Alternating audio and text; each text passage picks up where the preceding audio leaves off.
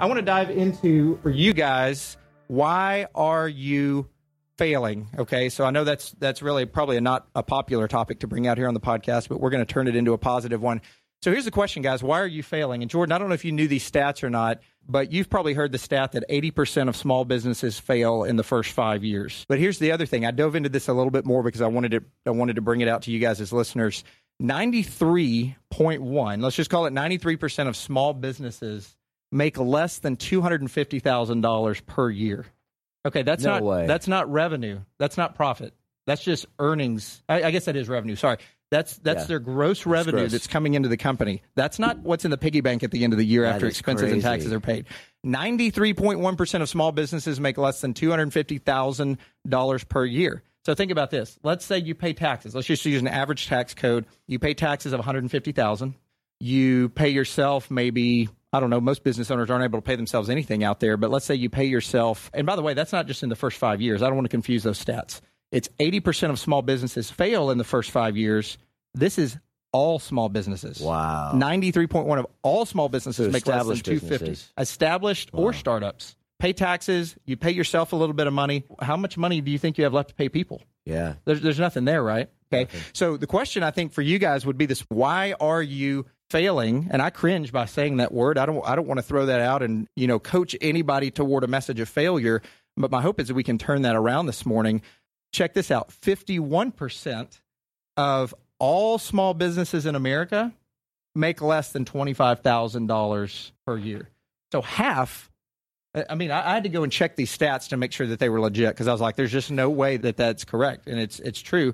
I saw a couple of other stats, depending on if you break it down to small business or established business, they're a little bit different, but some of them were worse, depending on the category you're looking at. That's just unbelievable. 51% of all small businesses in America make less than $25,000. Okay, so a couple of things I read out there this over the holiday break here on why you're failing. Top 5 reasons. So this would be for entrepreneurs, people who think they want to be in an entrepreneur space, people that are starting up small businesses, people that are trying to start a side business, anything you're doing that's creating a brand or creating something that's going to hopefully bring revenue in the future, but you're not where you want to be in that. Number one is nobody knows of who you are or your brand. And though that may seem very self-evident, I think a lot of entrepreneurs miss the boat. The financial advising clients that I'm working with who own their business, they'll tell you that they're beating their head against the wall with marketing and advertising. Most people today that I talk with, the typical jargon that I hear from them is, hey, I'm trying to figure out this whole Facebook ads thing and if that even makes sense. If you're just now trying to figure out Facebook ads, guys, you're probably way behind the ball, and you need to hire somebody to get in there. Silly as it sounds, right? You need to hire somebody to get into your business today and teach you how Instagram, Facebook, and as crazy as it sounds, even Snapchat is where the traction is being created on businesses today. That's it. It's not the old school yellow pages. Yep. It's not billboards. It is social media, and that's where brand recognition is coming in. So nobody knows you.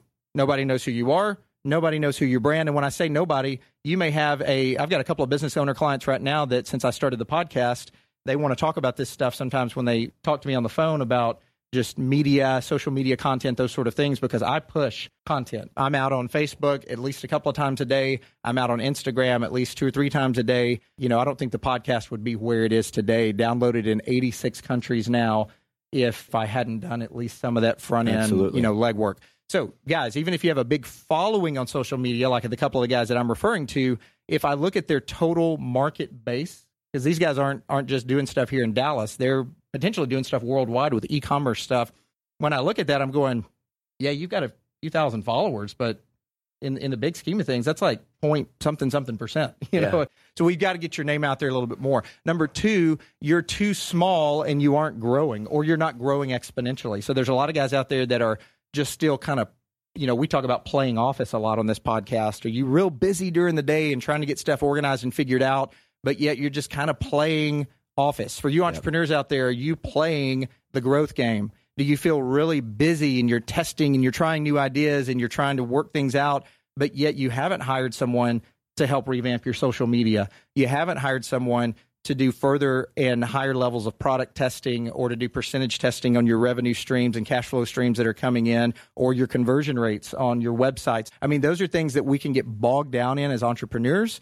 but those are also things that with where social media and where people are going, those are the things that we need to focus on. Talked to my good friend Scott Beebe this week, who's just a brilliant, brilliant guy when it comes to business planning. He's got My Business on Purpose that I was just recently on his podcast, and he works with business owners to help get them out of the grind and chaos. Head over to mybusinessonpurpose.com to go see what he's doing.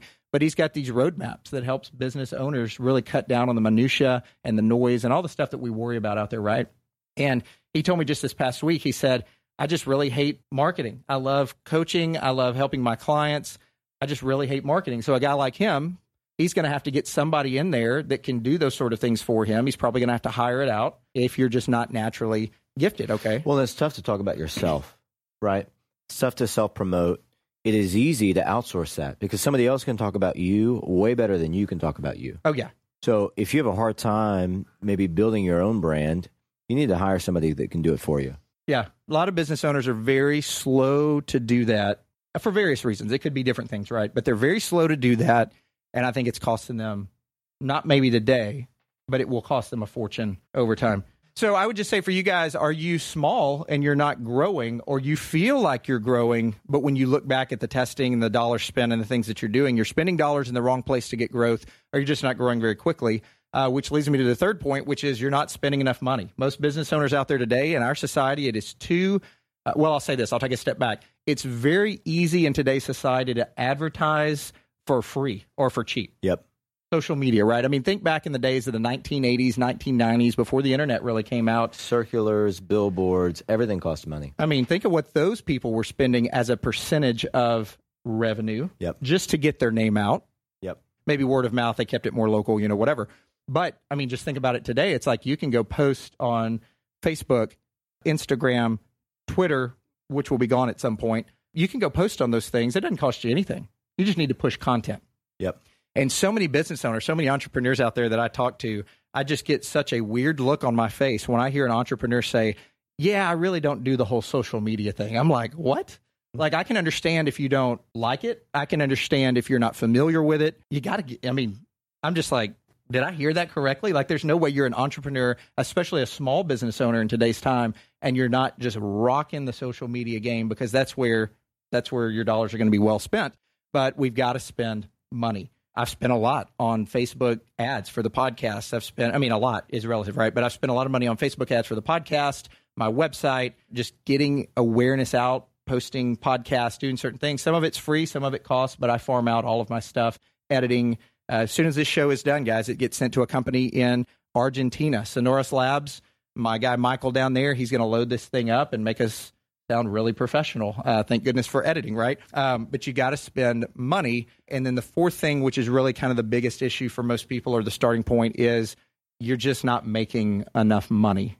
The middle class, and I don't mean anything negative about this in any way whatsoever, but I think it's just math, is we have such a divide economically in this country now. And a lot of the stuff, whether you agree with Trump, whether you don't agree with Trump, whatever, Obama talked about some of the same stuff. We've got such an earnings divide in this country now, where the wealthier are getting wealthier and the people in poverty are getting more in poverty, to where there's really just no, middle class is the death zone now. You can be making $120,000 a year, which growing up, I remember in a small town growing up, it was like, man, I hope I make six figures one day. And that was like the big deal, making six figures.